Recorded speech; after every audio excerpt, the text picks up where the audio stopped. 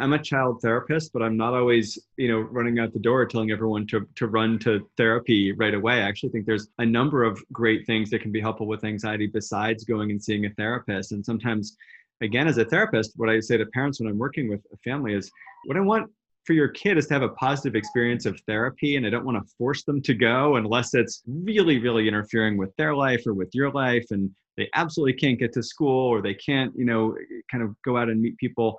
So I really think it's important to kind of just be aware of that. And then as a therapist, again, my role is like, I want to give this kid a good, can hear my child in the background, a good experience of therapy, and then build on that, some skills around anxiety. But I think it's a tricky question at different ages as well.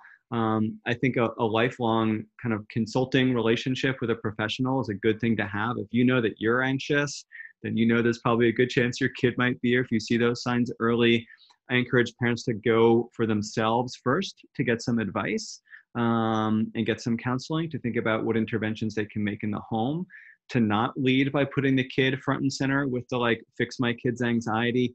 The most success I see with young kids in particular is like really working with the parents, that I spend actually way more time working with the parents around things that they can do in their home, adaptations they can make, than me just doing therapy with the child, which can not always feel like as effective a use of people's time.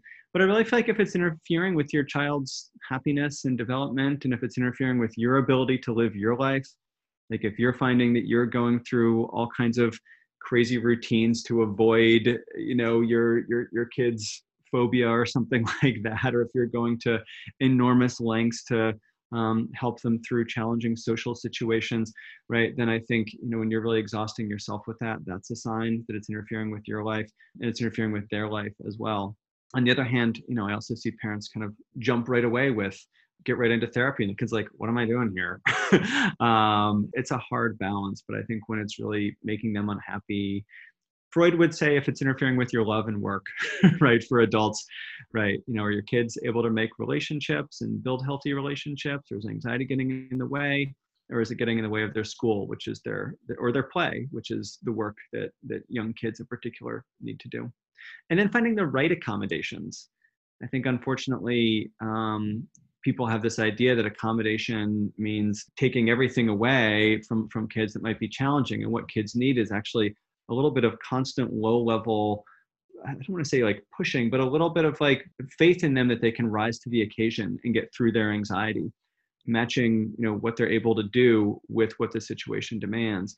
And that's not throwing them in the deep end of the pool, but it's figuring out what's the ladder that they can slowly kind of walk down to get into the pool, or the steps for what the anxiety might be.